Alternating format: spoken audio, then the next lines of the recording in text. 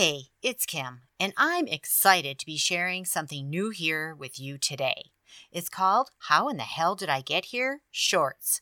And it's just what it sounds like, short one-story episodes pulled from the archives of How in the Hell Did I Get Here? How in the Hell Did I Get Here airs every Thursday with new episodes from myself, my funny sisters, and our assorted guests. And this short show comes out on Fridays and features a special How in the Hell Did I Get Here story that we've chosen especially for you from our past episodes. This is Kim A. Floden, and you're listening to How in the Hell Did I Get Here Shorts. And this podcast most definitely does include swear words. I was a single lady looking for a fun vacation, and that's what I got. Seriously, it was amazing. However, it wasn't quite what I expected. But then again, the best adventures never are. I was in my early 30s and I had just gotten divorced. And I just wanted to go on a vacation. And I didn't really have anyone to go with because all my friends were paired up. So I did something that I don't normally do one day, which is I took a break in the break room at work. And while I was sitting there, I was looking at a magazine and I saw an article about an adventure company that was for women. And at the end of the article, I read that they were located where I was, only blocks away. So after work that day, I hightailed it over there and got the brochure. And probably like 2 days later, I booked a trip to Cozumel. I think I just did it all and I was super excited. And then I started telling people, I think the first person I told was my gay friend. And he was like, "You idiot, you just booked yourself on a lesbian vacation." And I'm like, "I did not." And he's like, "What is the name of this company?" I'm like, "Woods Women." And it's not spelled with a Y. And he's like, "I think you're going on a lesbian vacation." I'm like, "I am not." I'm like, the article I read was about a woman and her daughter kayaking in Puget Sound. I'm like, "They weren't lesbians." And he was like, "Okay."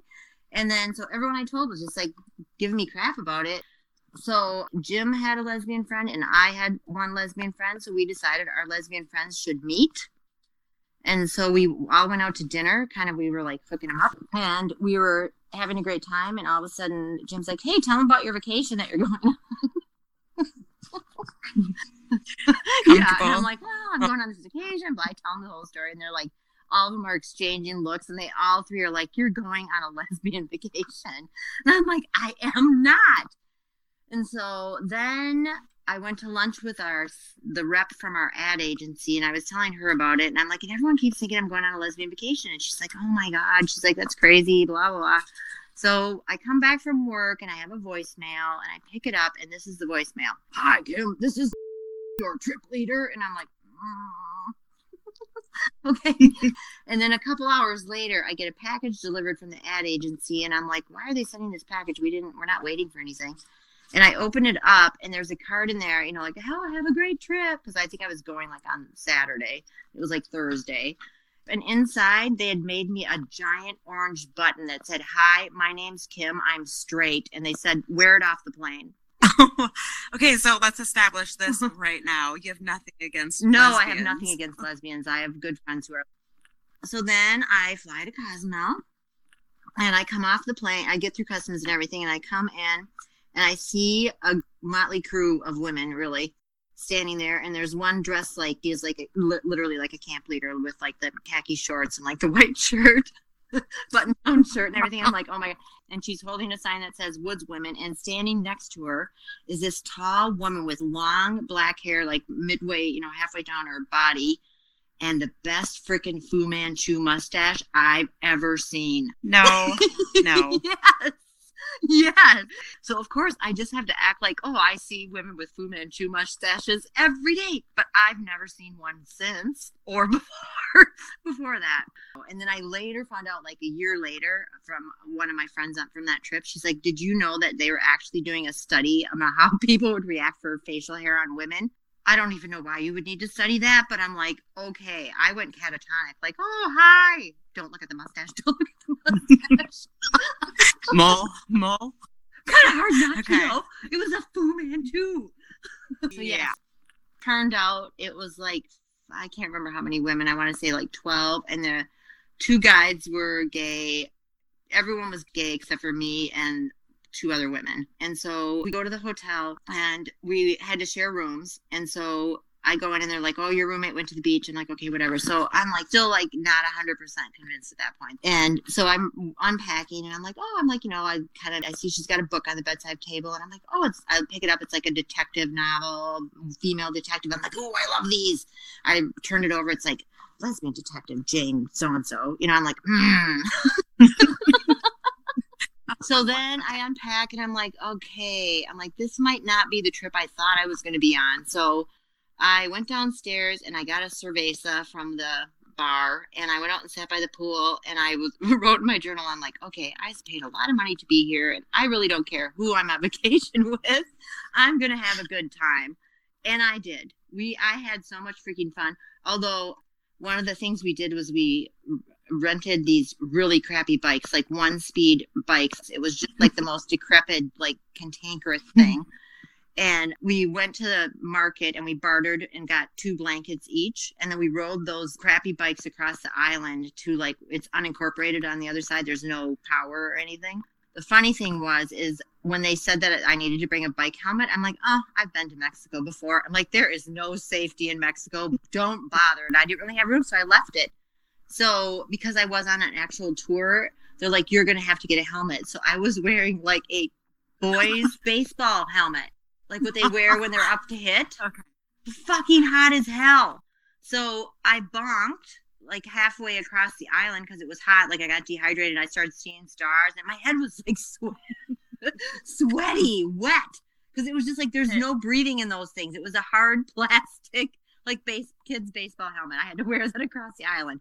So anyway, we finally made it over across the island and then we all slept on the beach. And so that was a whole other story where this crazy tourist got drunk and he picked up a chair behind me and I didn't know, and he was going to smash it over my head. And the trip leader intervened and took him down. He was just drunk. He wandered up to our table and just started swinging a chair around, but it was over my head.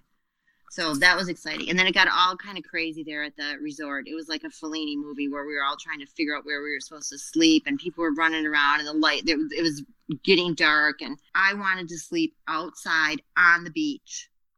How often do you get that chance, There was another woman there and she had basically it was left at the altar and so she flipped the other way. I've threatened to do that. And so at the end of the night, she she was a nervous Nelly and she was freaking out. She had a tent and then she was like, Kim, will you sleep in the tent with me? And I was like, I'm like, no, I want to sleep on the beach. And she was like, I'm really scared, blah, blah, blah. And I'm like, oh my God. I'm like, fine. And then the other part about it, I was so confident that I was going to have a great time and make good friends with my new women friends. The trip ended in 5 days, but I think the flights only went once a week. So I had no choice but to stay 2 or 3 extra days. So I'm like, I'm not going to sweat it because I'm going to have friends. Turned out that a woman and her daughter did end up staying for 3 more days. And we all hung out and we had a great time. We rented motos and rode around the island and it was so super fun. It was a great trip. It really was a fun trip. And I am friends with some of those women today.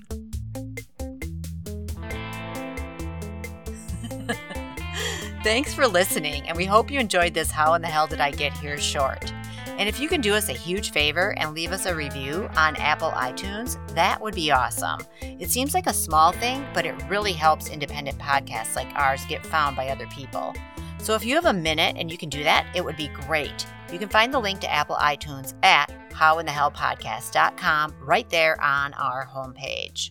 Also, we love and appreciate any financial support you can offer us. We love showing up here for you twice a week, and we want to be able to keep doing that. So if you can, please consider supporting the show at buymeacoffee.com/The Coloring Book Coach. Speaking of The Coloring Book Coach, find a free coloring book and more fun freebies at thecoloringbookcoach.com. Our music is produced by Silent Partner, and the song name is 7th Floor Tango.